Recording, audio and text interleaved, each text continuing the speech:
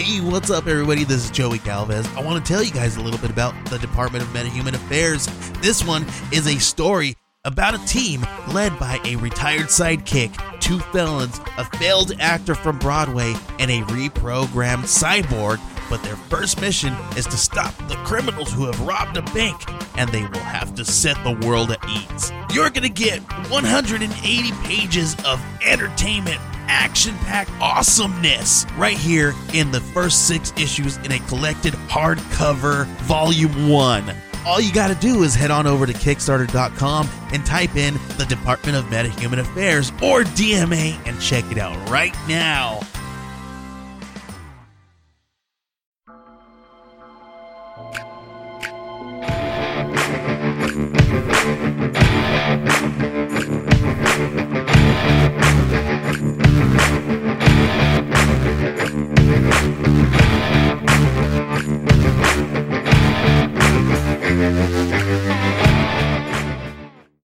What's going on, everybody? How do they do, Internet? Hi, how we doing? So, got something I important. was gonna say, you got something to talk about. Yeah. You know what that is? Headphones. Yeah. Go over to Sudio.com. You check out whatever they got there. They've got earbuds. They've got over-the-ear. They have the new Regent 2, which is the upgraded version of what we have. Well, what's different about them? Because I love these ones. It's the same design, pretty much. It's just got better guts. Really? I'm not a scientist. I'm not a mathematician, so, man. But whatever you find, throw it in the cart, put in Dark Windows 15 at checkout, get 15% off your entire order. You know what else you can do when you go to a place and you do the checkout and you put in things? You're stepping on my dick big time here, man. I'm the one supposed to have bad transitions. Oh, yeah. The fuck. Anyway. I wish I had that 2-wheeled thing that you can ride on. You lean forward and you lean back, but man, you lean forward and get going. Oh, Segway. I was thinking hoverboard, but... Fuck that noise. Anyway, so if you have miniatures, you like miniatures, you want to paint miniatures, and you're also sick of dealing with said miniatures and you're holding on to them because you're knocking off all that delicious paint. Yeah, I said delicious paint. I am one of the weird folks that, licks a brush occasionally, and I've drank my paint water every once in a while. You grew up eating paint chips? I never ate a paint chip nacho platter. Don't start. Anyway. With olives? Fuck olives, man. Those are little rubber car tires. Matchbox in the early days.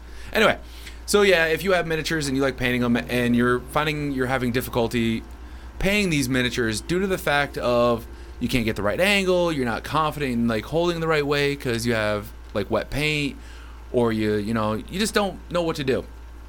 Well, head on over to GameEnvy.net. GameEnvy, as I've said time and time again, and I'll keep saying it until everyone in the world owns a hobby holder, is the home of the hobby holder. The hobby holder is a 2-in-1 handle and base combination unit.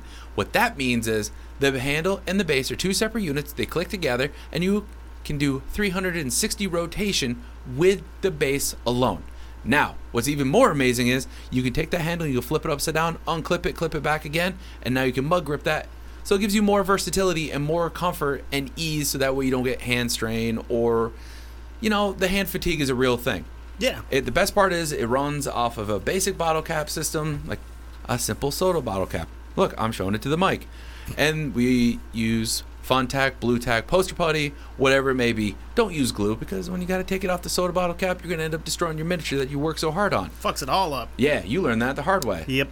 So, you figure out, you're like, I like this. You can pick it in a wide variety of colors. You put that in the checkout cart. Then you look at like, oh, what's this? A brush beam to hold my brushes while they don't roll away? Awesome. Oh, you need a wet palette to keep your paints wet and to keep them still fresh? Boom, we got you covered. We also have paint pucks to help you clean your brushes. Whether you like to paint canvas, it also works for that too. We have a wide variety of products there. So what you do is you put all that fun stuff in your checkout cart, you put in the promo code Broadstone, and you will save yourself 10% off the entire order. Yeah. So, what are we talking about? So this week we're going to do a little backwards kind of, well, Let me do. I'm going to restart that. This week we're actually going to kind of hop in the way back machine. Who needs a soundboard? You got me, boys. Huh? You're like a white Michael Winslow, except bad at it. Yeah, really horrible. That was my horse noise because I didn't know how far back we're going. I'm like, horse and buggies? Yeah. But we are going to go back and talk about the origins of the group that we covered last week, and we'll be talking more about next week and in a couple weeks. A group that would come to be known as the Westies. Yes. We did touch on them briefly, which we focused on 2 and partially a third one. Yeah. Which is Mickey Spillane, right? Yep. Okay. So he wasn't the creator of the gang? No. Oh. It goes back further. Oh, cool. Well, kind of cool. It is actually kind of cool. I know Kevin looked into it a lot, too. There's a lot of really neat shit that goes into it. The Irish kind of connection to organized crime in the United States goes way back to the days of, like, think like Gangs of New York. Yeah, when they were seen as the original, like, hate to say it, but they were the original, like, slave work. Yeah. They were brought in to build railroads, to work on farms, to do everything, and a lot of times they weren't given the opportunity to own property. They had to live in squat houses, in underground, like, little cavern type things, like, because they would keep the upper levels of, like, hotels and things like that for paying customers, and because they were seen as just working crew, they stayed in fucking steerage pretty much in the building. Essentially, yeah. This was like the same time frame where you would have signs outside of buildings that said no blacks, no Irish, no dogs. Yeah. Shit like that, you know. But these guys back in the day, so like again, would have been like the 5 Points Gang, like that time frame. These guys went to war with fucking clubs, axes, knives, bats, occasionally guns. Like more that towards one the dude later. That's fighting with that Celtic cross on a fucking stick. The fucking shillelagh. Oh, God. Beating a motherfucker. Gangs in New York was fucking a great movie. So some of the early gangs would have been the YOs, the Eastmen, and the group that I'm going to talk mostly about was the Gopher Gang. What? Yeah. Like Go Get It Gopher or like the Animal Gopher? The Animal Gopher. So kind of like the White Rabbits of Gangs in New York? I don't know which one they would be, technically. I really like that movie, so I can't That's a help good it. movie. Yeah. Anyway, sorry. The Gopher Gang actually formed up in the 1890s in the area of New York that would go on to be called Hell's Kitchen. And that, Kevin, you actually found the origins of the name Hell's Kitchen, didn't you? I saw it, but I don't remember exactly what it was. It was something to do with... I think it was something where two cops were out like walking the beat, and one of the guys said it's hotter than hell here with like all the crime and stuff. No, and the older guy was like, if anything, it's Hell's Kitchen. It's that hot or some shit like that. It was something to do with like the whole like, because it wasn't HELL, it was the Germanic or something different variation of the name, because it was like Dutch, because actually during the 1600s or whatever, New York City was New Amsterdam. Yeah. So it was part of the Dutch. I thought it was probably because they thought it was like the lowest of the level of like the city, like the filthiest, the grimiest, the dingiest, because, you know, it was a prime spot for the Irish, as we just spoke about. So depending on who was there, they probably was like, oh, well, this is just a dirty, grimy little hole in the wall. So thus, you know, Hell's Kitchen, because they had food there probably. Yeah. But everything else is just dinge and hell and gross. So back to the Gopher Gang. Okay. Oh, you got it? Oh, yeah. Go ahead. Yeah. So the name's origin was for a German restaurant in the area known as Hell's Kitchen, with H spelled Heils, after its proprietors. Would that be like heel or Heil or something like that? Yeah, it's hell. It's hell. Okay. Not Heil, because Heil is Hiel.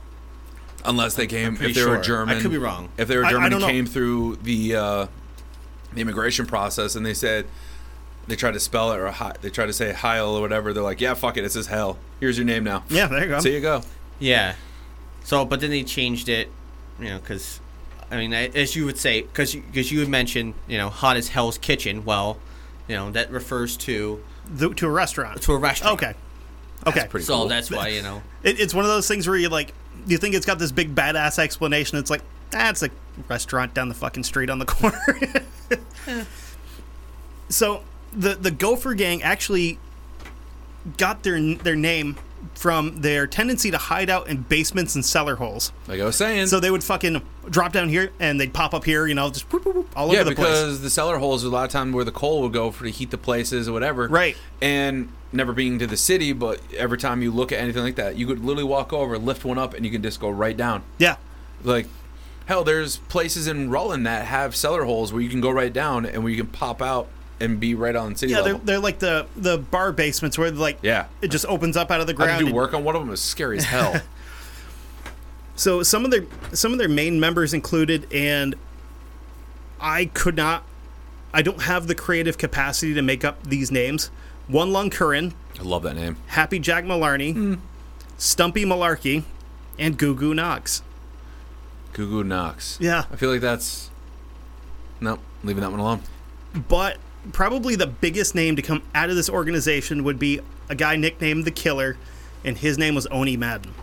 But I want to just kind of jump back. Yeah. I want to go over some of those guys that you talked. So, like Happy Jack. See, the reason why he was called Happy Jack was because he actually had a partial paralysis Yeah, of I his saw face. something with that, yeah. So it always looked at one side of his mouth, he was actually smiling or laughing. What Whoa, about, like, he's the OG Joker. He is. That's what I thought of. I was like, he's my Joker. My mind immediately went to, like, Bell's palsy. I think that's something. I think that's probably what it was, right? Yeah. I still like the Joker idea.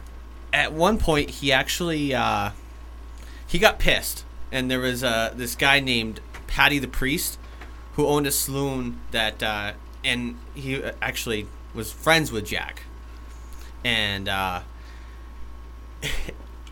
Patty made a comment of, "Why don't you try laughing out the other side of your mouth?" Well, Jack was a little bit pissed off about this, took offense to it, and he put a bullet in the back of his head. Or two. And then One Lung, the reason why he was called One Lung was because he had TB. I was like, if you just said because he liked to smoke cigarettes, like, weak. No. And he often, because of his TB, he visited the tuberculosis ward of the Bellevue Hospital quite often. But just because he had TB doesn't mean, he was kind of like Doc Holliday in this sense, where he treated his woman with respect. Like Big Nose Kate. Doc treated her good most of the time. He wasn't an asshole. I mean... Do you think he would have been an asshole if he didn't have TB? Probably not. Because that's kind of where you were going with that. I'm No, I'm just saying he was kind of like, Doc with having TB, but he treated her so well that she complained that she didn't have a winter coat. So what does he do? He goes out, he blackjacks a cop, takes his coat, and brings it back to her, and then she goes, tailors it, and starts walking around the neighborhood, and everybody's like, "That's all the a girls nice are coat. like, I love that coat. Oh my gosh!" And then told their man, you better get me one of those coats. Well, there was a lot less cops. Fucking cops getting clubbed everywhere for their coats. Yeah. To be fair, though, they probably, clubbed some people to take what they had, whether it be gold or money or, hey, look, that's a cool-looking food item. I want that. This is still the time frame where lawmen were just as dirty as the fucking criminals, just like if you went out fucking west. You got guys like Bat Masterson, who was a piece of shit. Pat Garrett, who was a giant piece of shit. Like, I got a badge, though. Dude, skullcrackers, bro. Yeah. I have one of those old school, nightsticks, which was used to just beat the shit out of people. I mean, to show how big the Gophers were, in 1907, I guess their estimated numbers were like 500. Yeah. That's huge. Yeah. I mean, Vicious. The Westies weren't even that big. No. I don't even think most Italian... No. like the Gambinos. The mafia is tight knit, so they keep a lot. 500 is like fucking motorcycle club numbers. Yeah, but I mean, back there in this time, they're in that. It's a whole neighborhood. Late 1800s, 1700s, being the 5 Points thing. Yeah, that's you had to band together. Yeah, that is a neighborhood. Yeah, I mean, everybody. That's probably why they got that whole motto of, the Hell's Kitchen motto of, I didn't see nothing. I'm not gonna say nothing. And we're gonna get into that actually with talking about Oni here. But anyway, I digress. Let's go back to Oni Madden. So Oni Madden was born. Mad Dog. Was born Owen Vincent Madden, December 18th, December 18th, 1891. I found something interesting. He wasn't actually fucking Irish. What was was it then? English. He was English. Really? He was born in Leeds, England. Yep. Was it Leeds or was it Liverpool? I saw both, 'Cause but I saw Leeds more. Because the book that I was reading said Liverpool. So Yeah, I like I said, I saw both, but I saw Leeds more frequently, so that's the one I went with. Okay. Searching for work, his father and mother, Francis and Mary, moved the family first to Wigan and then to Liverpool, with the intention of eventually moving the family over to America to find work and opportunities. You know, that's back when the streets were still paved with gold, obviously.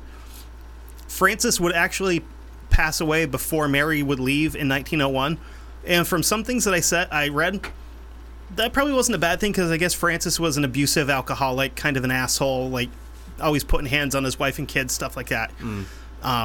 So Mary set sail in 1901 for the United States. She sailed on the RMS Oceanic and stayed with her sister in Manhattan. Imagine that trip. Yeah, that's a fucking... That's a month, I think? Yeah. Or damn near close to a month. It's like 30 some odd days on a boat, yeah. That's fucking... Good Wow. thing she didn't do this 10 years later on, the Titanic. Nah, I'd be fine. Oni and his brother Martin, his younger brother Martin, would actually stay at a children's home in England until she could afford to have them shipped over in 1902. So after the boys arrived in the States, Mary found a place in what would come to be known as Hell's Kitchen, our main focus for, The like, next coming geographical weeks. focus for this whole series, In 1902, Oni would join up with the Gopher Gang. He was 12 years old when he joined this gang. Whoa. Okay. Associates would refer to him as the Banty Little Rooster from Hell, because he was just a little fella. Was he cocky? He was. But Banty little rooster. he was also real handy with a lead pipe and a gun. Oh, shit. So like I said, these guys, they went to war with each other constantly. On the regular. He was very well known for cracking skulls, beating people nearly to death during skirmishes between gangs. Their main rival for the Gophers would be a group calling themselves the Hudson Dusters, which is a fucking great name. So that sounds like almost like a mix of like New York City gang and like Old West gangs. They come in dusters. Oh, dude, this would be like in the Warriors. Dude, it Hudson sounds City Dusters, and they come only in like trench coats. It sounds like a fucking minor league baseball team. Okay. Yeah. I Now, don't sport. I just want to say, everybody remember like how Madden got to the United States, because there's another guy, that Kevin probably is going to talk about. I guarantee he's going to. That almost kind of had the same upbringing, sort of, in how he came into the United States.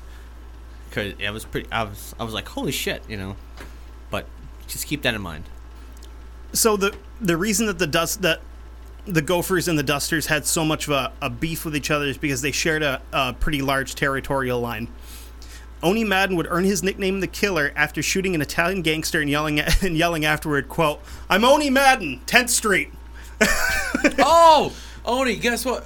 10th Street? Yeah. Oh, dude, you're good. See ya. Have a good day. Hey, tell your mother I said, never mind. Goodbye. Say hello to your mother for me. It's Oh, you prick. It's almost one of those things where you've been like, "What you gonna do, motherfucker? Come find me. I just told you where I live, You know who that reminds me of?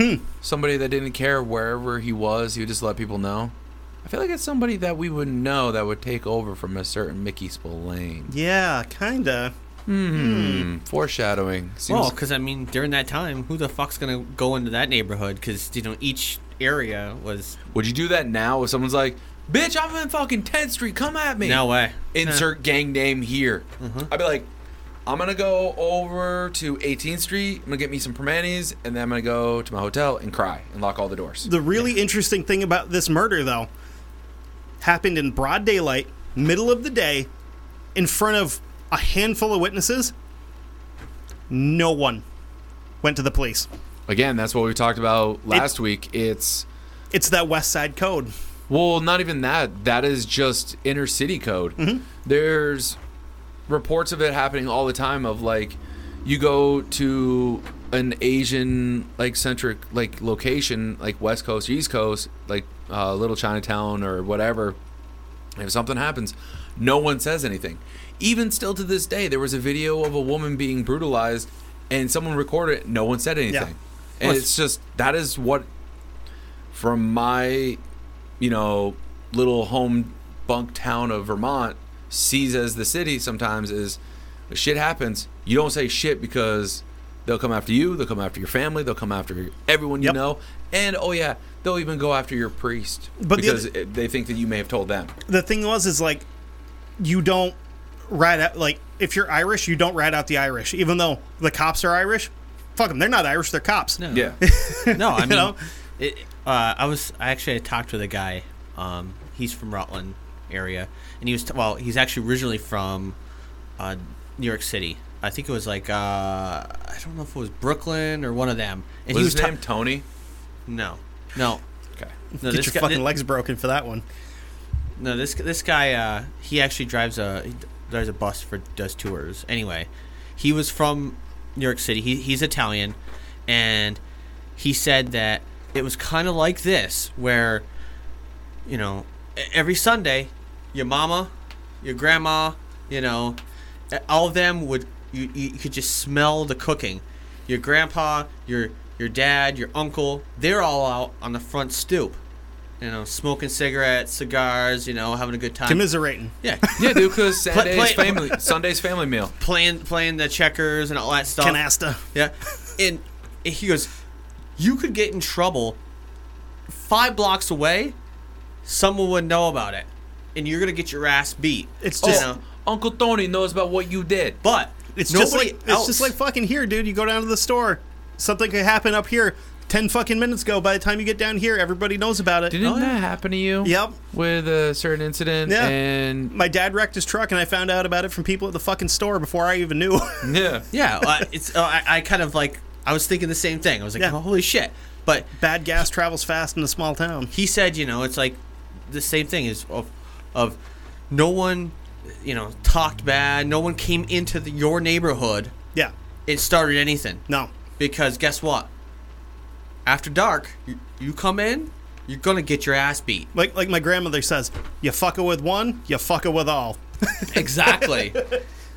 So, I mean, just kind of like a little example I'll still be scared of of this. Grandma. It's one of those things that the Irish and Italians really share, is they both come from big families usually. They'll fight with each other, but if a fucking interloper comes in from outside and fucks with one of them, they're going to go to that guy's house and, get out here and fight the 6 of us, you fucking coward. That kind of shit. But I also think that... Band of brothers. Seriously, Yeah, no, it's like true. a huge... Because this was not like during the time of like you have 1 or 2 kids and you call it a day. Oh, God, no. Like, this is like during the time of like you have 7, it's like, oh, that's child's play. That's cute. Have another 5. Well, Yeah. fuck, dude. Mickey Featherstone, growing up in the fucking 50s and 60s, was the youngest of 9, for Yeah. Christ's sakes. My dad came from a family of 7. My mom's the second youngest of 6. My dad's the youngest of 4. One of the guys I work with, he has 11 siblings. God damn. My grandfather was like one of the middle sort of ish of 11. A couple of them died, but I mean... But that's also back in the day when you had to have a big family to run Yeah. your farm and shit. Exactly. Or run the shop, or... Yeah, anything. Yeah, dude, everybody had a deal. Like, or Fucking had child something. labor laws. But I mean, at the same time, stuff like this we can relate to Vermont. Yeah. Not all of us are Italian, not all of us are Irish, but we're all that mix, and we've kind of got that mentality of you fuck with us, we're going to fuck with you back. Unless you go to West Rutland, then they're all either Irish or Polish. So It's true. actually, I worked with a guy from West Rutland who said it's okay to call Polish people they're stone throwers because that's what he grew up doing. They get bored, you go out and throw fucking rocks at each other. I used Like- to do that. Like, oh, you're Polish? Yeah, that makes sense. Okay. I used to throw rocks. I'm not Polish. I used to throw them off the Come cliff. on. Well, not at people, though. I've done it. Like, they're out there throwing fucking, like, you Yeah, know, dude. 3-inch round rocks Yeah, at you each put other. one of your know? buddies on a bike, and what you're doing is you're playing the duck hunting game. And then after that round, you go back, like, you go forward once, you go back once, you go forward Can you throw twice, rocks at you that go fucking back. dog? No, Oh, hold on I a second. hated that cocksucker. No, seriously, though, I'm not kidding. Then after that, then you switch, and then it's going like that. So everybody has to go once. It's like And Chunky. then- yeah, and then what you do is you take the total out of everything, What? and then whoever won got to have, like, the little sip of, your parents' alcohol. Yeah. Dude, shut up, man. Chunky was That's a a good game. Chunky was a game that Native Americans played where they'd roll like a round thing across the. like a rock or something like that. They'd roll it and they'd throw fucking spears or shoot arrows at it and try to either hit it or hit in front of it to stop it. That sounds like fucking Yeah. awesome. So Anyway, back from our side quests. So by the time he turned 18 in 1910, Oni Madden was one of the leaders of one of the three main factions of the Gopher Gang, and at this point in time, he's earning upwards of $200 a day, which with inflation would be about $2,500 a day now. That's good fucking money. Yeah, it's Yeah. a good chunk of change. And he's earning that mostly from the gang's protection rackets. So basically, anybody that doesn't know how that would work, these guys would go into a shop like a candy store or a newspaper shop or something, and you go, you might want to pay us some money so that people don't come in here and wreck your shop. And then if they said no, they'd go in there and wreck your shop. Well, if you don't want our protection, guess what? Now you have to find somebody else to protect you because now we own you. Yeah, it's called extortion. What? I wonder if did he Called an actually investment. did he actually continue the political because they rented themselves out to political figures? Did he continue that? Not really. It was No. just kind of like a here and there kind of thing. I didn't know if he did or didn't. So during this time, Oni was quite the ladies' man. He at any given time he would have a couple of different girls who he'd regularly be seen with. On one occasion, that Irish temper that wasn't really Irish came out, and he showed just how jealous he was and how fucking vicious he was. A store clerk named William Henshaw asked one of Oni's girls out that he had run into on a trolley. Oh boy. Well, Oni found out and fucking shot him Hey, for man. talking to one of his girls. Well, you can warn and warn and warn all you want. There was no Someti- warning. He just fucking wait. blap. Time out. You can warn all you want. Sometimes you just gotta be like, you know what? I don't feel like warning anybody today. I'm not feeling good. I'm not having a I'm good a little day. hangry, and I'm not happy. And you know what? That store didn't have the candy I wanted. This guy's talking to my ladies. Fuck him. I stepped in dog shit. Done. Yeah. So you know what? I'm not gonna warn him. I'm just gonna prove a point right now. Good night. I broke my fucking mirror. So Henshaw would actually survive the shooting initially. He lived long enough to tell the police, Oni Madden's the guy that shot me. See, it was just a warning shot that went a little bit awry. But when he died from his injuries, Madden would then be arrested because, it's technically a first-hand account if the person that you shot goes, no, it's this motherfucker that shot me. So, again, we're going to notice a pattern here. Happened in broad daylight, in front of a lot of witnesses. Case actually gets thrown out because nobody's willing to come forward in trial. So, yeah, here you go. Would you? Fuck no, dude. So he had definitely earned his reputation for being a violent little shit at this point in time. Yeah, he was a cocky little rooster hen guy. Yeah. Whatever the name. What was his name again? The Banty little rooster from hell. But Yeah. his nickname was Oni the Killer. Which is... I like the other one better. Less intimidating. So a few years would pass and the Gophers' territory would begin to sprawl out from Hell's Kitchen and into that of the Hudson Dusters. On November 6th, a group of Dusters ambushed Madden outside of a dance hall on 52nd Street and shot him, I shit you not, 11 times. Ouch. Oni, What kind of gun did he use to shoot 11 times? It was a bunch of dudes. Oh, okay, that makes sense. It was Yeah. like during this time it was revolvers. Yeah. So I'm like 6 shots. You may get lucky with the 1 8 shot, but a guarantee it was 6 When was this again? Jesus. 1912. to start shooting, Yeah, popping off. okay. Hold, please. I got to reload. Well, the thing is, though, you catch somebody between the street and a building, and you got 3-4 dudes out there. All aim You're for not center going to mass. fucking miss. You're just Yeah. fucking, Yeah. He had shot 11 fucking times. Oni fucking Madden survives this attack, and when the police showed up at the hospital to ask him, hey, did you see who shot you? Did you know who shot you? Fuck no. He says, quote, nothing doing. The boys will get him. It's nobody's business who put these slugs in me but me and the man that shot me. This motherfucker He had the right biggest here. set of stones. Yeah. The biggest set of stones I have ever heard. So like Justin said last week, when he's like, I ain't telling you shit. Today, that's exactly what he would have said. Yeah. No, No, he probably would have still said it this way because he's dignified. So again, that kind of goes to show just how strong this code was. That even though the police could have maybe solved this, or the fact that maybe the fact that he's in a life or death situation and he goes, fuck you, I ain't telling you nothing. Yeah. That kind of shows what kind of guys we're dealing with here.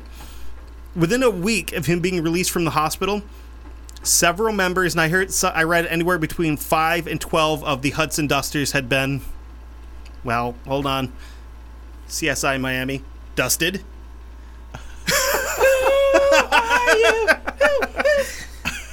Seriously, who are you? Who are you playing as? The guy that does the fucking Horatio puns. Caine. As I break my glasses trying to take Horatio. them off. There we go. Yeah, he's a redhead. Boom. In 1914, Madden got into it again over a girl. This time with a dude named Patsy Doyle, and the girl involved was Frida Horner. So Patsy Doyle was a high-ranking member of the Dusters, and in complete violation of the gangster code, he went to the police and told them all about the operations and rackets that Madden and his boys are running. He then had one of Madden's guys, Tony Romanello, jumped and beaten nearly to death. This would be a huge, huge mistake on the part of Doyle, because Madden sent a message to him through a girl named Margaret Everdeen saying that he wanted to meet with him, talk things out, bury the hatchet, Wasn't she his girlfriend? Yes, she was one of Oni's girls. Yeah. Oh, boy. So when Doyle showed up at the set location on November 28th, 1914, Madden ambushed and killed him.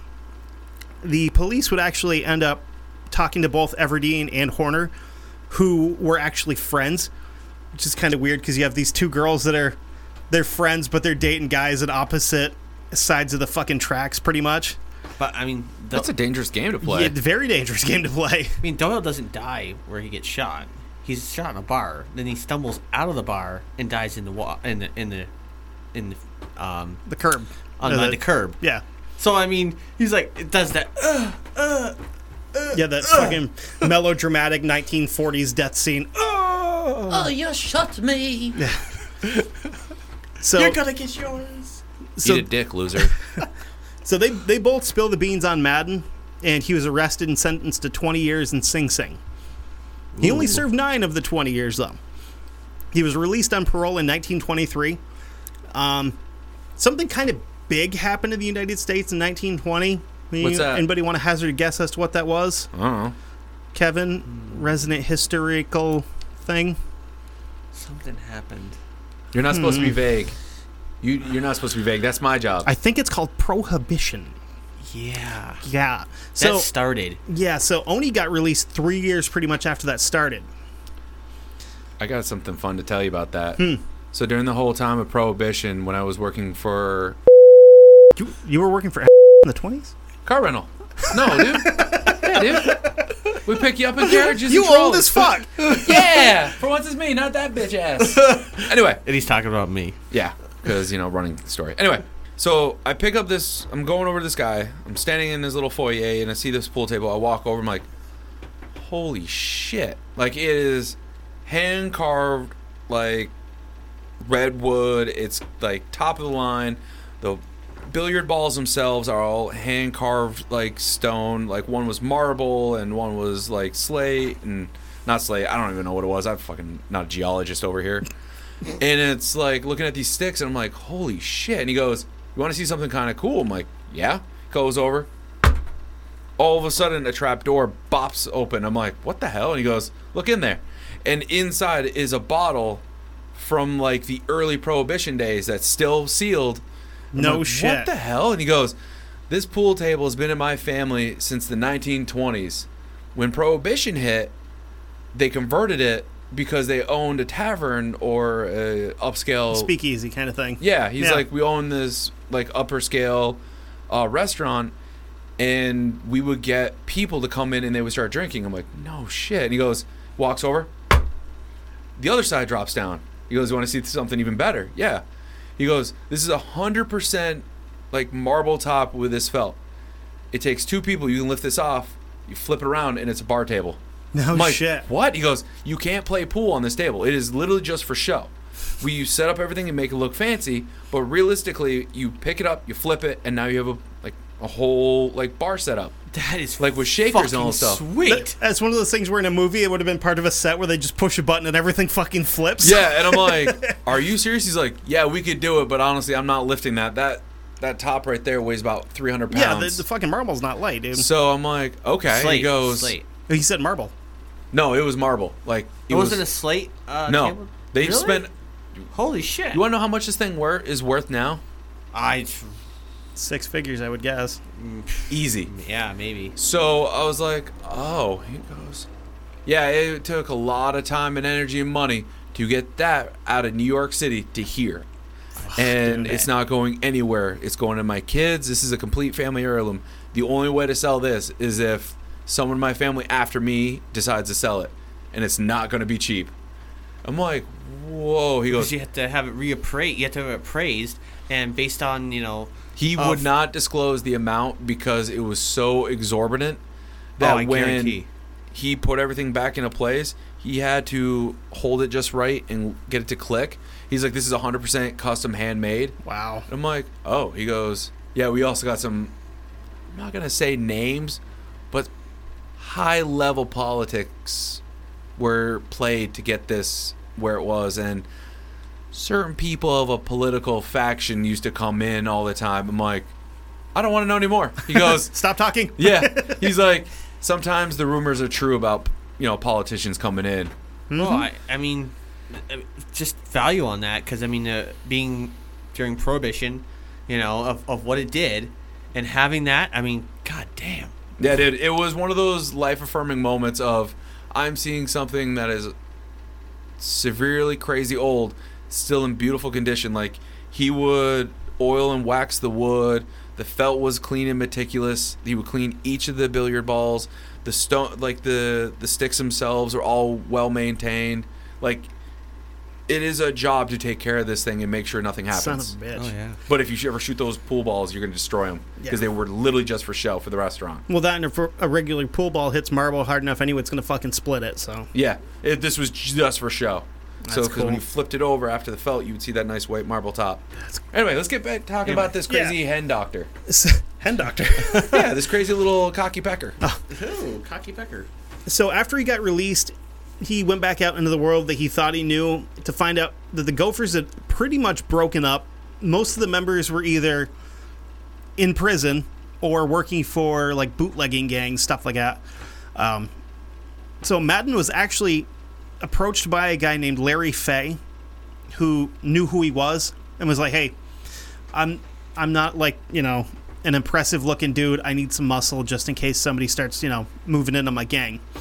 So they set up a taxi company, and this taxi company would work twofold. It would work as money laundering for the bootlegging operation, and these taxis were also making runs back and forth to Canada to come back with whiskey and all that shit. So Fay and Madden ran a huge chunk of like taxi services up and down Broadway. I wanted to say it was close to 50 taxi stands that they owned together. Fay also got in, this one's kind of weird, got into the milk trade in an attempt to make that into a racket too. People like milk during this time, man. It was a wanted commodity, especially in Right. the city because you don't have farms. And you that's- own that thing. You need it for baking. You need it for cooking. You need it for people for their coffee and their tea if they're fancy. And that's why it worked, because nobody ever expected somebody to go, I'm going to turn fucking milk into a racket, So Madden would, after a little bit, he would go on to form his own crew, and he actually ended up hiring a young guy named George Raft as his personal driver. And anybody that is into like old-timey gangster movies, like the original Scarface, like back that far, like with the black and white movies, George Raft actually went on to become an actor who played very, very authentic, like, mobster characters in movies. Like that whole trope of, like, you see, like, the mobster, like, in his fucking zoot suit, like, leaning up against a wall, like, flipping a coin and catching it while he's watching people. That was George Raft. So Madden would get heavily involved in bootlegging out of Hell's Kitchen. And in 1924, Madden and his gang started ripping off trucks full of illegal booze that belonged to a guy named Big Bill Dwyer.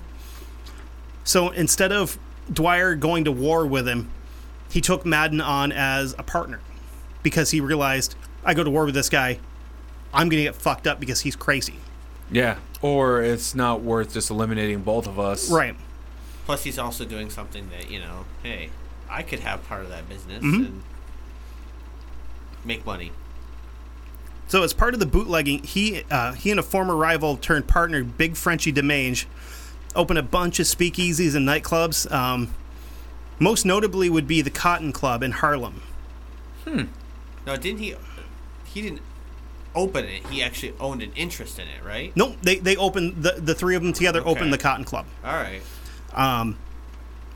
And when the club first opened, they had some pretty big name entertainers there. Names like Cab Calloway, Duke Ellington, Louis Armstrong, Lena Horne, Bill Bojangles Robinson, Oh my goodness. and the Nicholas brothers, who I'm not sure who they were. I would have been up in my glory, all of my glory, if I had been there. Because Oh, dude, fucking big band shit's awesome. well, it's all blue. It's all Yeah. It's all jazz. So I mean, it's great. Duke Ellington. Mm-hmm. Ugh. Louis fucking Armstrong. Well, Come on. I mean, Duke Ellington and all the Duke others. Ellington. Missing Duke Silver though. Sorry. Somebody will pick that up. Okay. So Madden and his partners, Big Frenchie, and hold on here. So Madden and his partners also muscled in on the Stork Club, which was a very high end club at the time. Like, if you were anybody, you went to the Stork Club. So then they also kind of muscled in on like 18 to 20 more of these fucking clubs all throughout New York City. I feel like this is like a Grand Theft Auto game. Kinda, yeah. Pretty fucking cool though. So he would actually kind of go on to become an underground celebrity for all of the bootlegging and all of the speakeasies and stuff that he owned. And just before Prohibition ended, they kind of saw the light at the end of the tunnel, so to speak, where they're just like, let's get out of this now while we're still making money because this is coming to an end. So him and his partners decided to get into the, I'm going to throw some finger quotes at you, sports management business. Primo Carnera. Yeah. So 1931, Madden and his crew got hooked up with a guy by the name of Broadway Bill Duffy, who was a pretty big-time boxing promoter in New York City at the time. This new group had, they were pretty much in control of a couple of really big-name boxers at the time, including Max Baer, who my first thought was, the guy from Beverly Hillbillies? No, that's his dad, was the boxer. Really? Jethro Bodine. No shit. Yep.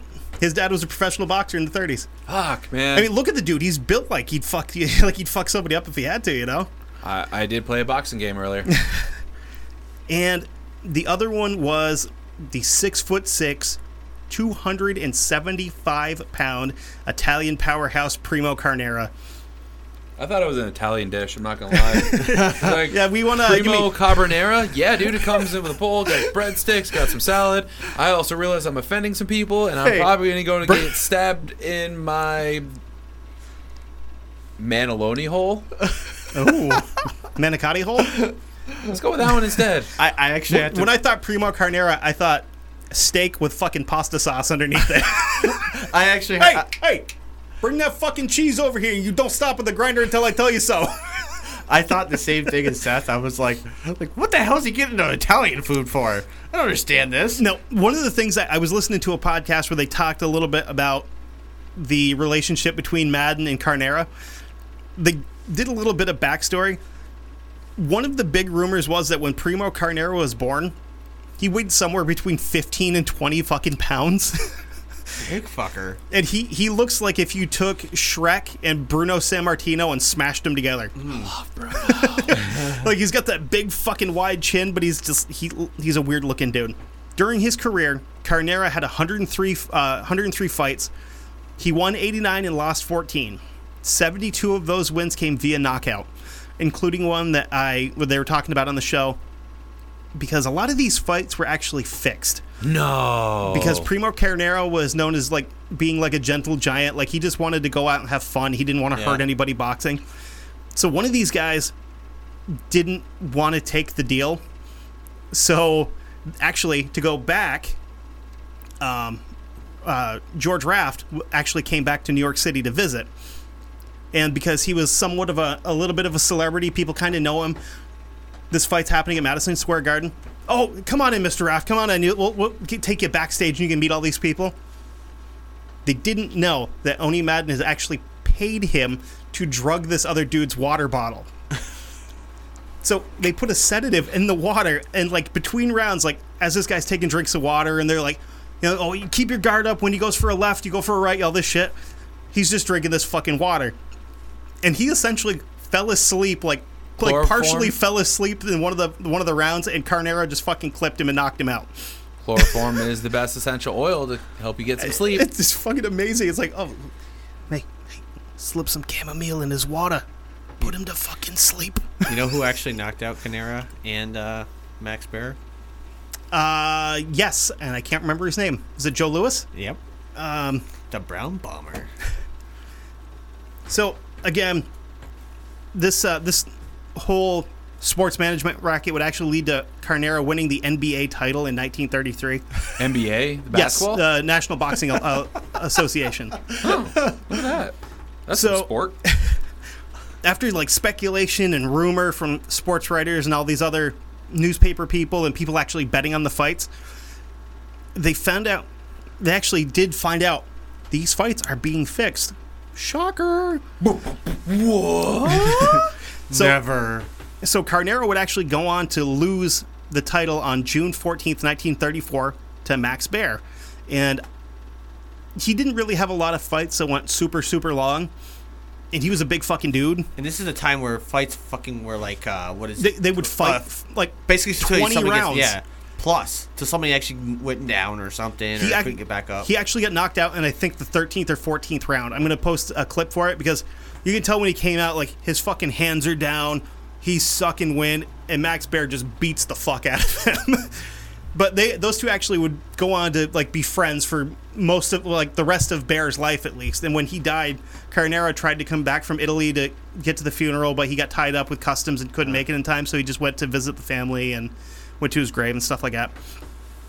In 1932, Madden was allegedly involved in the murder of a guy named Vincent Mad Dog Call, who had been extorting money from several mobsters, including DeMange and Madden.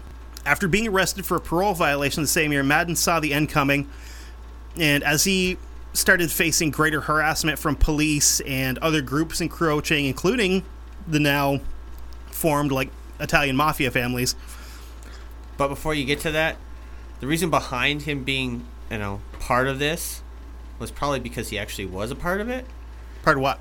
The whole killing of Call. Oh, yeah, absolutely he was. Well, because this was the guy that I said previous about that was like Oni Madden, because Vincent actually was born in Donegal, Ireland, and he was brought to New York by his mother and raised him until she died.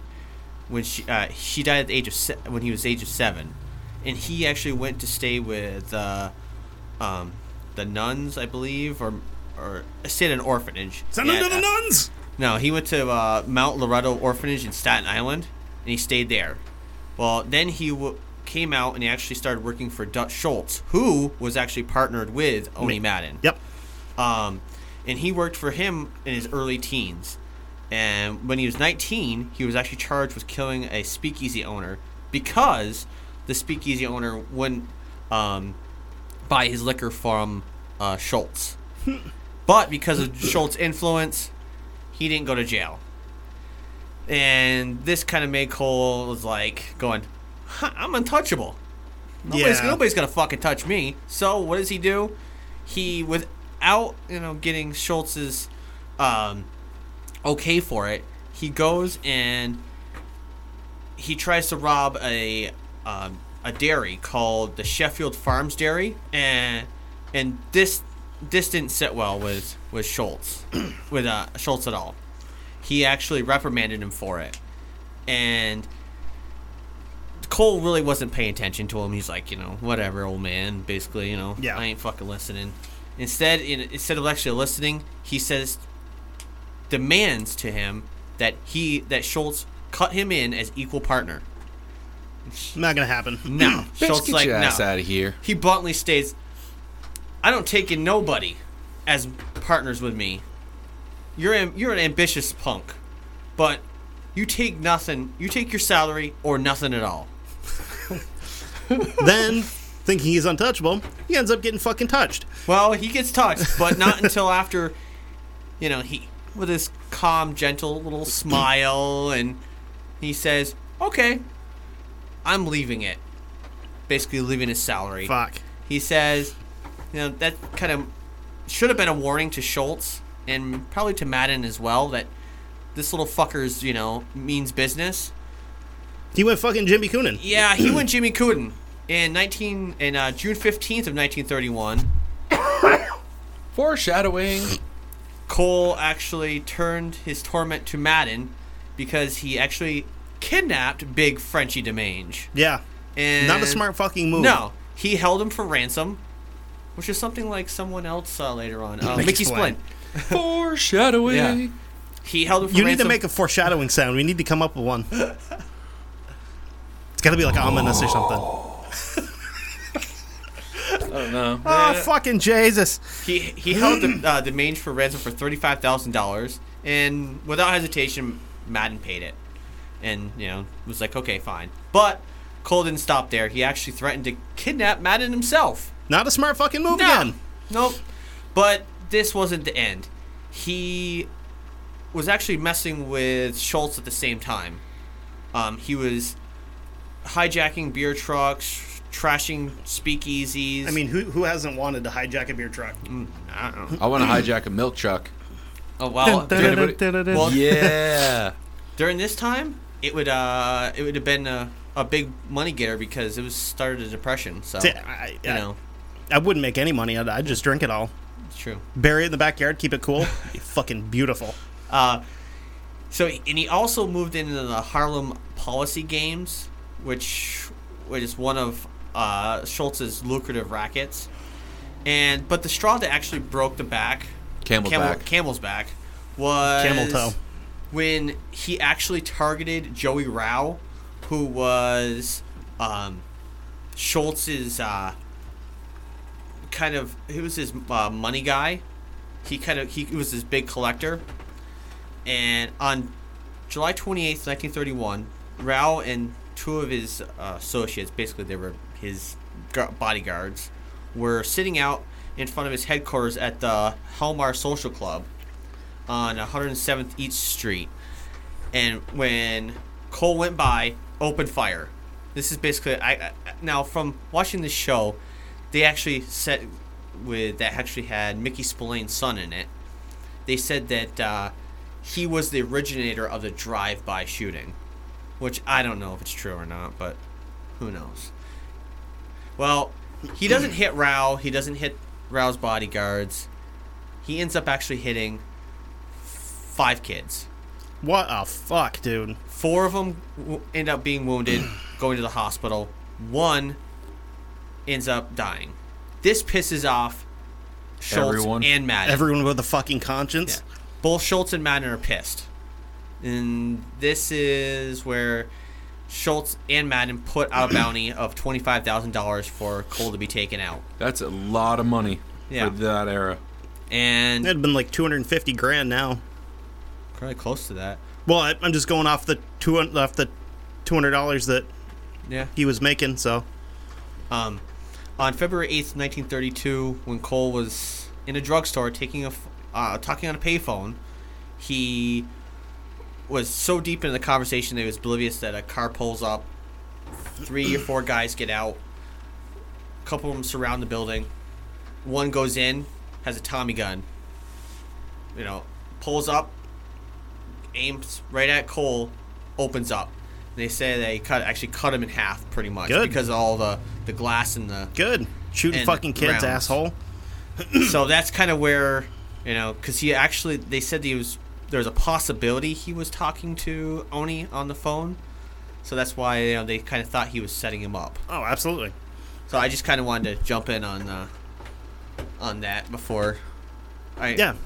So, after leaving behind the racketeering in New York, Madden would actually move down to Hot Springs, Arkansas, which was pretty much known to be like a vacation resort for criminals because the fucking city government, the police, everybody was on the take. They were all corrupt as fuck. So criminals could come and go as they pleased as long as they didn't do anything violent when they were there. They didn't care.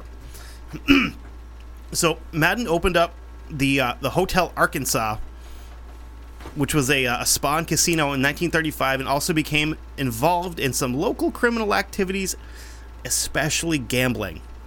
Because it's a low-risk crime. Nobody's going to get hurt, you know. So the Hotel Arkansas will actually become a pretty popular place for mobsters. Charles Luciano would actually be arrested there in 1935 on a warrant. Because he actually was had an alliance with Oni. Somewhat, yeah. Madden would actually become a naturalized United States citizen in 1953. And eventually ended up getting married to a woman named Agnes Dempsey, the daughter of the city postmaster. He lived in Hot Springs until his death on April 24th, 1964. Miraculously, some fucking how after the life this guy led, dies of natural causes. So this crazy little dude legitimately got away with everything. Yep. No repercussions. No. And he lived a happily ever after. Pretty much, yeah. At the time of his death... Sometimes I guess crime does pay. At the time of, speaking of that, the time of his death, it's said that Madden would have been worth somewhere in the area of about $3 million today. I'm glad I stopped drinking at that time. But the whereabouts of any of that money is still unknown. Because I bet his family still knows. Has to be. I bet his wife and if they had kids. Well, he hid a lot of it that nobody knew about. Well, yeah, dude. I'll be honest with you. If I was going anywhere, the first thing I would do was hide money. Right. And then only I know, and, select few is like on my deathbed, hey, this is where this is. This is how you take care of it. Do not go buy expensive action figures like an idiot. Put it into something that you can... shut up. Expensive action figures, idiot. Mine aren't expensive. These are pretty affordable. Mine are only $20 a piece. Yeah, these are like 40. Whatever. And I buy... Anyway. But no, in all seriousness, though, is I guarantee he told somebody in his family or his collective that knew about it, and then it was literally strategically placed in all different these little spots so his wife or his family could access it at any point if they needed it. Yeah. If not, it keeps getting passed around, or he buried it in a coffee can in his backyard. That's what I'm thinking. And, got to that point where he forgot about it, and if you go now, it's literally, a trench. So we're going to take a quick break, and we're going to come back and talk about Mickey Explain. Are we going to learn some stuff about stuff? We might learn some things about stuff, though. Yeah. If only there was a place. A place that has a discount code, maybe?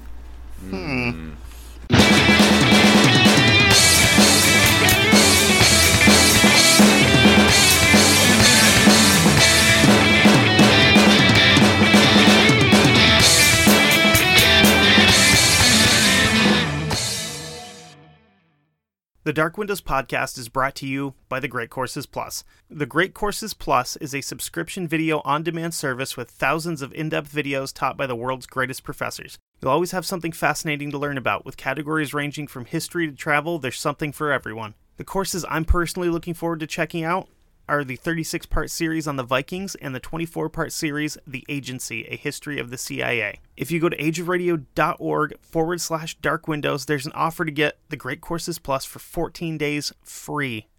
Stay ahead in life. Start your access today with 11,000 plus video and audio lectures on a range of topics. Now, let's get back to the show. So, we're back. I'm learning. And before we go into Mickey Explain, there's another guy we have to mention who was... the guy who pretty much took over the rackets from Oni when he left was a guy named Hugh Mulligan. And Hugh Mulligan? Why does that name sound familiar? His name might not, but the two guys that he pretty much brought up, they will both sound super familiar. No, Hugh Mulligan sounds familiar to me for some strange reason. It's probably because of these two guys. Okay. So two of his proteges, I guess you could say, were a guy named Jimmy Burke, who would go on to be part of I think it was the Lucchese family. He was one of the guys that organized the fucking Lufthansa heist.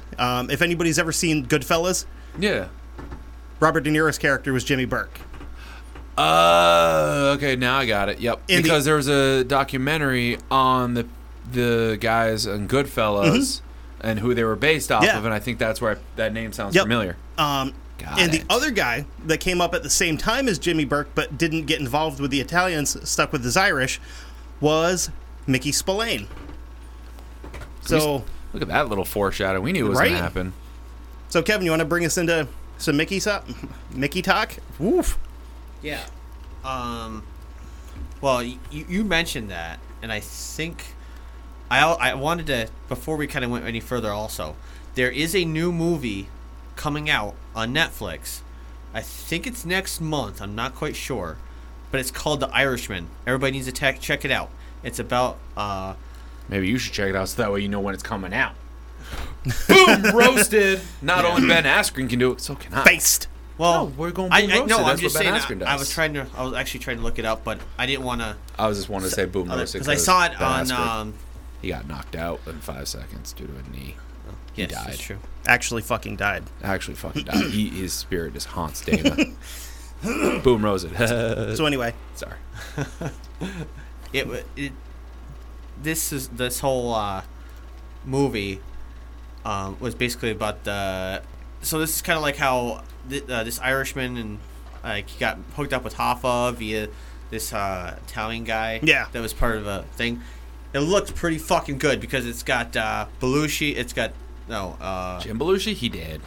Steve Buscemi It has Such a great man.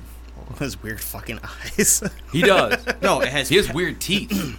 It has Joe Pesci as Russell Bufalino, Al Pacino as Jimmy Hoffa, and Robert De Niro is Frank Sheeran. That could be good. Yeah, he's Frank Sheeran actually like blows the whistle, I guess, on everything and kind of like takes that shit down. Interesting. Yeah, they have like was it Joseph Crazy Joe Gallo and some Anthony Salerno he's in here too. Yeah. Dominic Lamberdozzi plays him. I don't know any of these people. Let's just get on to the Mickey Spillane. Yeah. Let's talk. I want to go home and play video games. Well, Anthony Salerno, I mentioned him last week.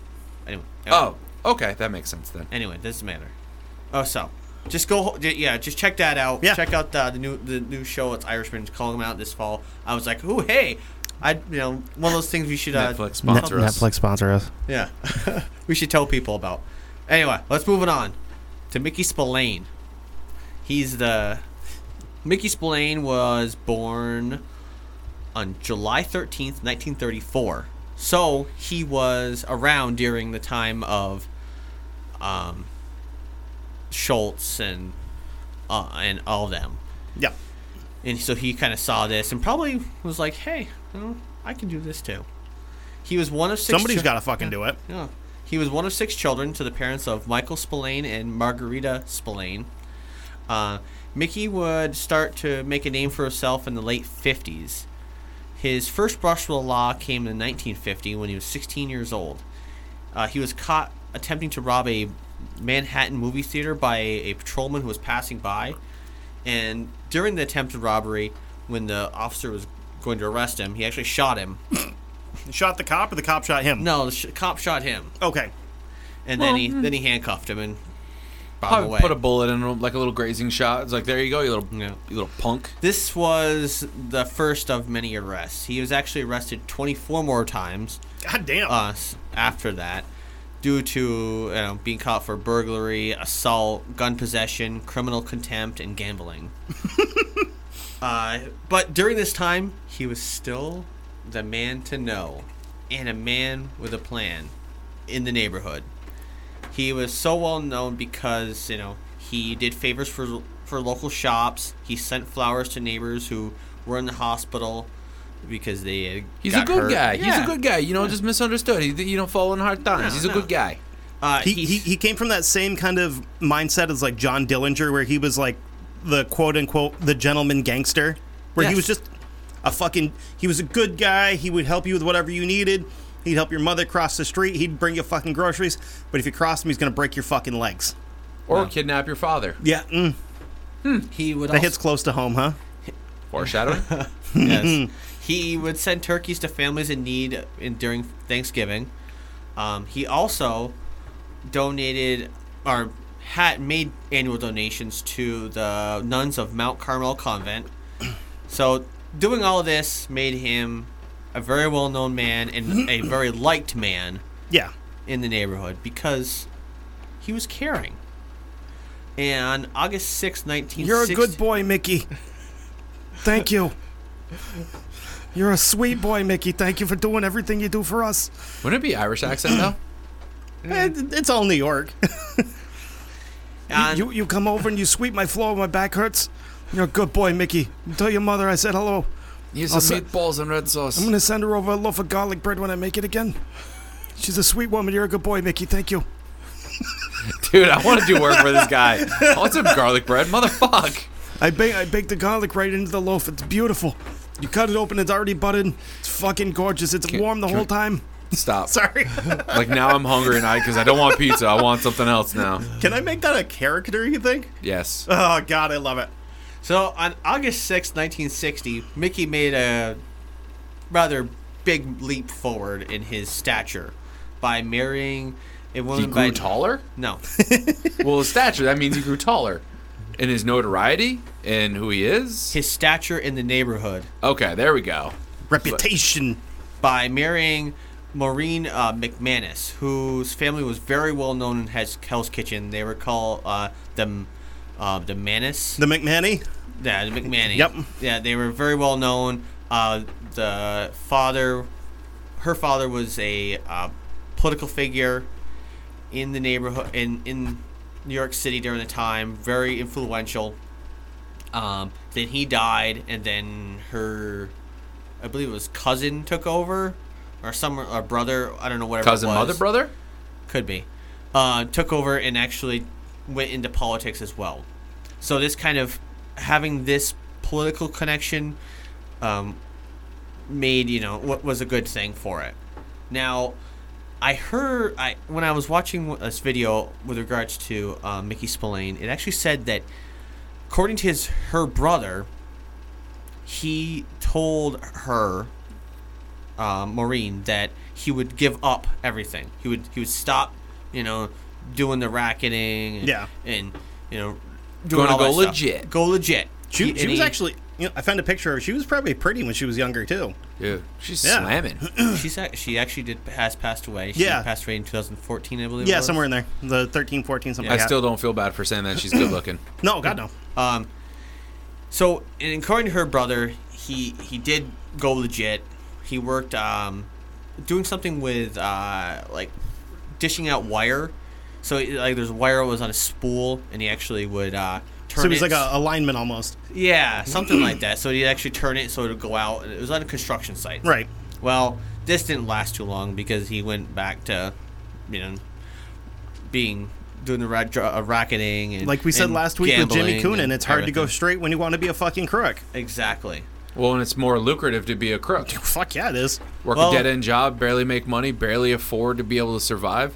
Oh, wait, if I'm a crook and I, do some illegal things, I can make a shit ton of money in a short amount of time and also have power. Yeah. Because during this time, it was all about the power game rather than being a victim. I've been thinking power, about that. And this power game kind of I'm here for. kicked. The power game kind of kicked in more because 1960 is when JFK was sworn in as president of the United States. Oh, He Mickey, was, you finally got an Irishman in the White House. You Yeah, must be first- so proud. first Irishman in the White House. Congratulations to you and your people. It's been a long time, but it finally happened. Thank you. Can't help it. That fucking's gonna break. I'm sorry.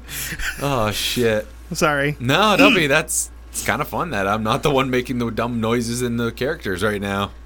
So the people of Hell's Kitchen thought that this was a step up in stature for them, and they began to move out in droves of Hell's Kitchen because they had money and they felt that, hey, well, if other places are good enough for our are good enough for us. We got a fucking and Mick President. We can get out of this shithole. So, what the Well, hell? growing up, we're getting taller. We're not short little fucking leprechauns. Let's get Jesus that. Christ. Oh, he's saying stature. I can't help it. That's the first thing I think of is stature, is size and height. Because Statuesque. Big, beautiful. Statuette. Anyway. That's a little one. So many actually did stay in Hell's Kitchen because, well, they didn't have the money to move out, That and it's where you grew up. and they were loyal Exactly. to Hell's Kitchen and didn't want to leave. And those people that stayed turned to Mickey because he was so polite and so handsome. And he actually was a handsome-looking guy. He really was. He was a good-looking dude. I mean, I gotta say, from pictures, looking at the pictures of him, he was a handsome-looking dude. He wasn't Mickey Spillane handsome, but he was handsome. Like if you see pictures of Mickey Spillane, like the private eye with his big fucking chisel jaw, Dick Tracy looking motherfucker, you're just like, woof. I don't know. Pictures Look of at you, Mickey you Spillane. handsome motherfucker. I don't know. Back when he was younger, he was a No, handsome-looking dude. I'm not going to disagree with you, but Mickey Spillane, like writer detective Mickey Spillane, like good-looking fella here. Well, and because of all the people, liking him and thinking he was so polite and handsome, this correlated to the fact that he was That's he was so well known. Yeah. And in the mid '60s, the rackets for split between the Italians and Spillane were very lucrative. But their relationship was a tenuous one. Yeah, they didn't get along at all. And as Kevin said, They tolerated each other. Yeah. They didn't, yeah. And as Kevin had stated earlier, that the previous placeholder for this relationship between the Irish and the Italians was Huey Mulligan. Yep. Well, Mickey took this over. It kind of inherited it. Mickey felt that this relationship was more of a shakedown, and all he got out of it was that he was not to be fucked with, basically. That's all he got. Rightfully so. But both Mickey and the Italians had a mutual degree of trust for each other, but that trust would be stretched thin. Don't fuck with my shit, I won't fuck with your shit. It really was tested when Spillane snatched Eli Zaccardi. Zaccardi was a policy games runner for Anthony Salerno, who was the head Fat of Tony. he was the head of the Genovese family. I know So Mickey would actually kidnap people and hold them for ransom because that was one of his things he liked to do. And he never hurt anybody because the Italians let him do this because they knew that, they said, hey, just, you can kidnap whoever you want.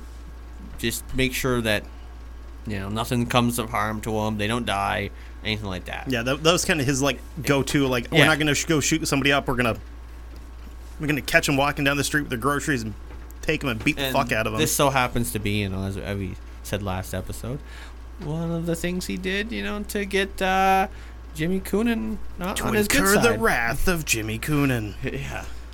So he kidnaps Eli Zaccardi and takes him hostage. Well, so happens Zaccardi doesn't come back. Whoops. He disappears. Whoops. And, you'd think that something was going to happen to Mickey. Maybe he might disappear. No, he didn't.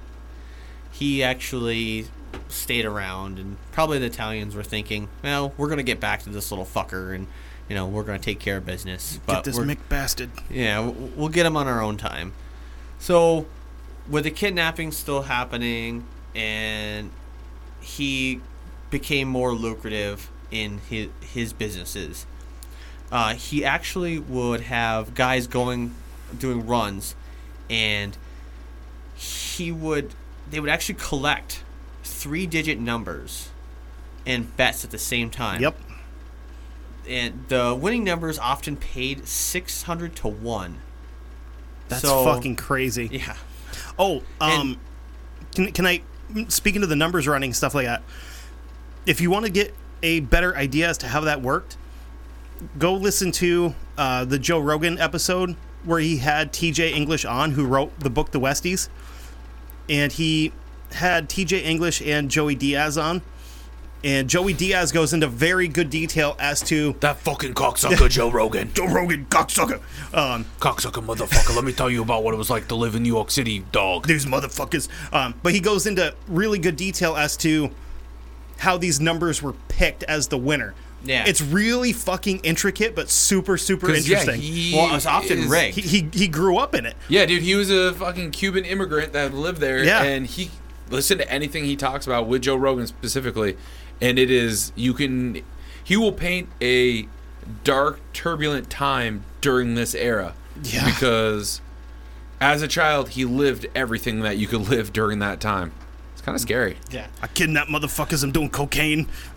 Never kidnapped anybody. So now, with those that 600 to 1 in the numbers, being the winnings being that so lucrative, non-gamblers would actually place bets as well. Yeah. They would place anywhere from $1 to $1,000, which meant more business for Mickey in the long run. And he was not dealing with gamblers, but he was dealing with also, not only was he dealing with gamblers, but he was also dealing with part-time gamblers, which meant more money coming into him. Right. Plus, Because you're getting your regulars and you're getting people that don't usually do this. Yeah. plus, I mean, he was also getting that money from, doing the random kidnappings, Yeah. where, because with the Italians they set a range. You can only go from 10,000 to 15,000 for the range of this is how much you can ask Yeah. for, and you're not to exceed that 15,000 marker. So $15,000 during this time, that's That's a lot of fucking. That's a lot of money now, dude. Yeah. I'd kidnap somebody for $15,000. You kidding? Not me.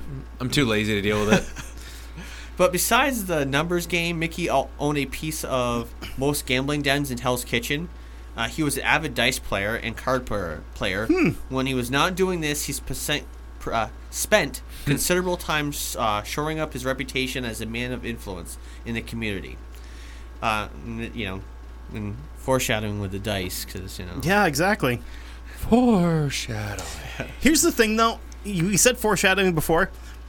How do we foreshadow something that we already talked about? I know, right? Because this Is is it- the flashback. Is it- This is we're in the way back machine. So technically we're back during this time.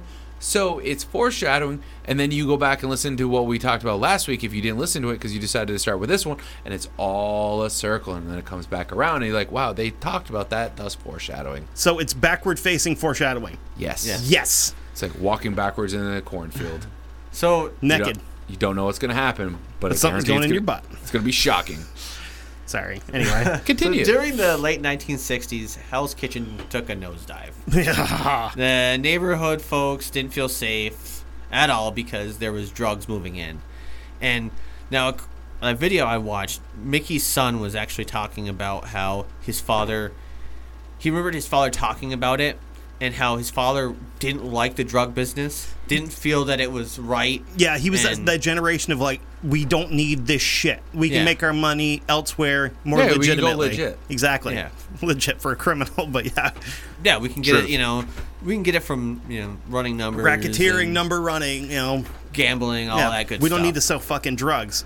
Well- Which, that's respectable, though, because these Yeah. guys were actually going to try to make their money the hard way But instead of fucking selling smack on the fucking corner. But this was kind of that whole thing was kind of his downfall, because Mickey, people would turn to him, he would listen, he'd be off in the corner of the White House. of the White House, which is his bar, and they would come to him, do kind of like the Godfather. Hey, Godfather, I'm coming to tell you I got this and this going on. Can you help me? Mickey, And- my daughter's got shingles and needs some money. You gotta help me out, bud. Yeah, well, he Thank would. you. He would, do what he could do. Well, he was seen as this being a good guy. Well, other side of the coin, he was also seen as being basically a pussy. He couldn't handle his own business. He would hire others to do it, and he was weak now. He couldn't do any of that shit. One of these rumors was that he hired a guy named Alfred Scott, and he paid him $5,000 to do a shooting for him. But once the shooting happened, he didn't pay him. And Alfred actually had to go on the lam because, he didn't you have fucking shoot somebody. he didn't yeah. have the balls, and because Mickey was like, I didn't know how, I'm not doing it. Are we sure Fuck Mickey you. wasn't fucking Scottish? He seems pretty cheap here. Yeah, he could have been. What? Could have been. I was like, nothing, man. No, just like I like the Scottish. I think they're cool people. I don't mess with them. I am. So yeah, I think they're cool too. But they are genetically cheap. Yeah. But with this, with this whole, swing of things happening, kind of left the door open for Jimmy Coonan, who we started to talk about in Mickey Spillane. And Mickey, we touched on, but also we talked about Mickey Featherstone. Weatherstone. Yeah. Huh. Mickey Weathervane. Yeah. Yeah. He owns a fucking seafood chain. That's a new one. I'm not gonna tell you how many times when I wrote his name down that I actually didn't write Weatherstone and not Featherstone. So I'm gonna say 6. yes. So that's pretty much the Mickey Spillane and all of that with the backstory of how the Westies got to the point of Jimmy Coonan. Yeah. And Mickey Featherstone. And if you're listening to this episode before part 1 of the Westies and you're wondering why we left off so abruptly with Mickey Spillane, it's because we talked about him in part 1 of our series on the Westies with Justin Rimmel, and we're gonna keep talking about him in part 2. And spoiler alert, I don't think he makes it to part 3. Nah, but he does, but it's in referential purposes. Yes, very much. Look at me using big words. Mickey was a good guy. He was a very good. They fucking whacked him right in front of his kids out on the street. He did not. But anyway, watching TV with his boys, and he goes outside to his car and he gets fucking shot. Roy DeMeo, that son of a bitch. Bless his mother, though. I'm gonna go home now. well, I like this new character. That's fun. Yeah, dude, it's good. It's fun, isn't it? It's great. With that said, this is my Jenkins. I think now this is we're all kind of caught, to the point of, hey, we know everybody knows now the backstory of how the all Westies the players. how they came to be, how Mickey Spillane came into the forefront, and then now then if you're gonna listen to the first episode we did was with Justin. Yep. On Jimmy and Mickey and all of them. So we're giving you the beginning here. Follow us all the way up to the end of the Westies. Please. Your guys are going to love it. So, some interesting stuff happens. With that being said, hey, Seth, you got some stuff to talk about? Oh. Not really. No? No. We have a hobby holder to talk about? No. No? I already talked about that fun stuff. You know what you can do? Wait, doesn't that thing have threads on it? I already talked about that, kid. You know what doesn't have threads on it? Our fucking Threadless store that's now open. Go to darkwindowspod.threadless.com. It does have threads in it because you can buy... It's threadless, asshole! but you can buy a sweatshirt. That's fine. Oh. You can buy, jackets. I bought a sweatshirt and a notebook. And there's a bunch of stuff. Yeah. Side note, we need to update our promo pictures because I have full beard. Yeah. And that one looks old and ratchet as shit. I gotta get my Jesus hair going, yeah. Yeah, see? So where we have to update that is actually if you go over to ageofradio.org/dark windows, you can see our old pictures that we have to update. Yeah. Oh, yeah, and while you're there, you can actually listen to all of our episodes we've ever uploaded. All of them. And then you can also check listen out... to shitloads of other shows too, man, including one that we are going to be doing something with in the future, which we won't talk about. Yeah, and then you can also check out some other stuff you can through the Bazaar, where you can get things through there at discounted prices. Anything you buy through the Bazaar off of our page actually gives us a little bit of a kickback, which is helpful. And if you want to hear more, you can go to Patreon. Yeah, go over to Patreon. We have not uploaded a episode yet to Patreon, but we have to do that. Do we have any patrons? No, but we don't need to. But that will help when people see that they can get things. Nope. So we should probably do that at some point. You can get onto our Patreon thing from our Age of Radio as well. Or you can go to Patreon and just punch in Dark Windows Podcast and we'll come up. You'll see our ugly fucking mugs. You know what's really cool? What's that? If you head on over to Dice Head Games, because then they have miniatures, they have board games, card games, comic books, all the random good sorts of nerdery and epicness. Pick out what you like, you order it, you just get it sent to you. Like if you have some miniatures you don't know what to do, you go to GameEnvy.net, You get yourself a hobby holder or other hobby-related tools. As I said at the top of the show, you put in the promo code Broadstone and you'll save yourself 10% off the entire order. However, we don't have any promo codes for Dice Head because their prices are already fantastic. And they don't need a Patreon because they have an actual store. You never know, though. They do have. You never know. That's they have true. a Twitch channel. They do have a bunch of other great They stuff do. going on with their own tournaments and things like that. Oh, You know? and by ATC the way, just happened. They kicked ass. Speaking of Dice Head, can we take a second to talk about the new mayor of fucking Knox County, Tennessee?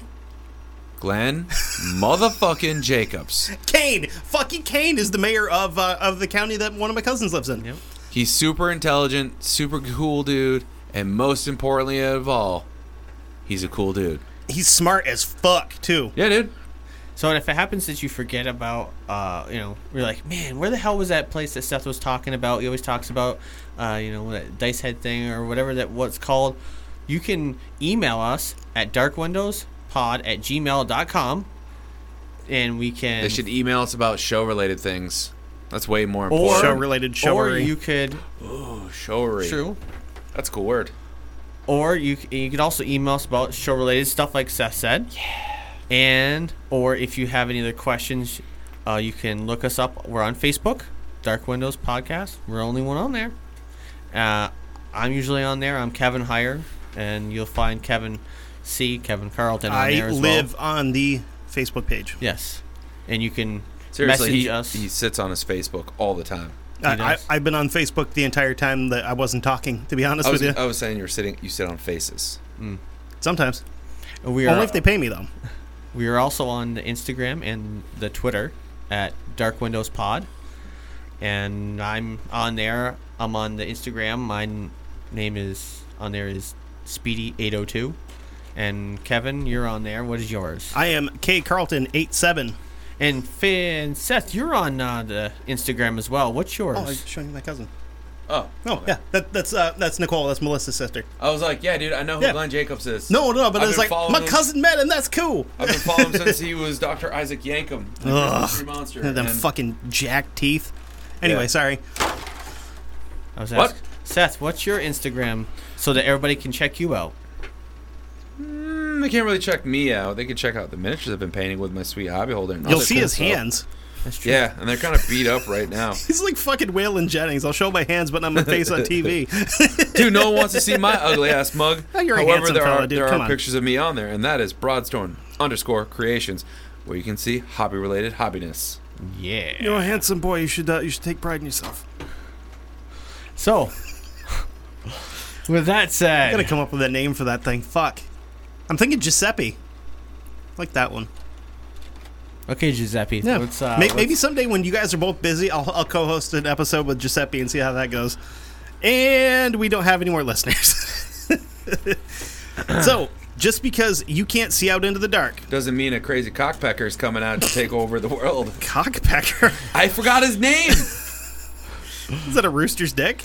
I don't know, man. It's the fucking dude. He was a little cockhen. I don't fucking know his name. I don't remember.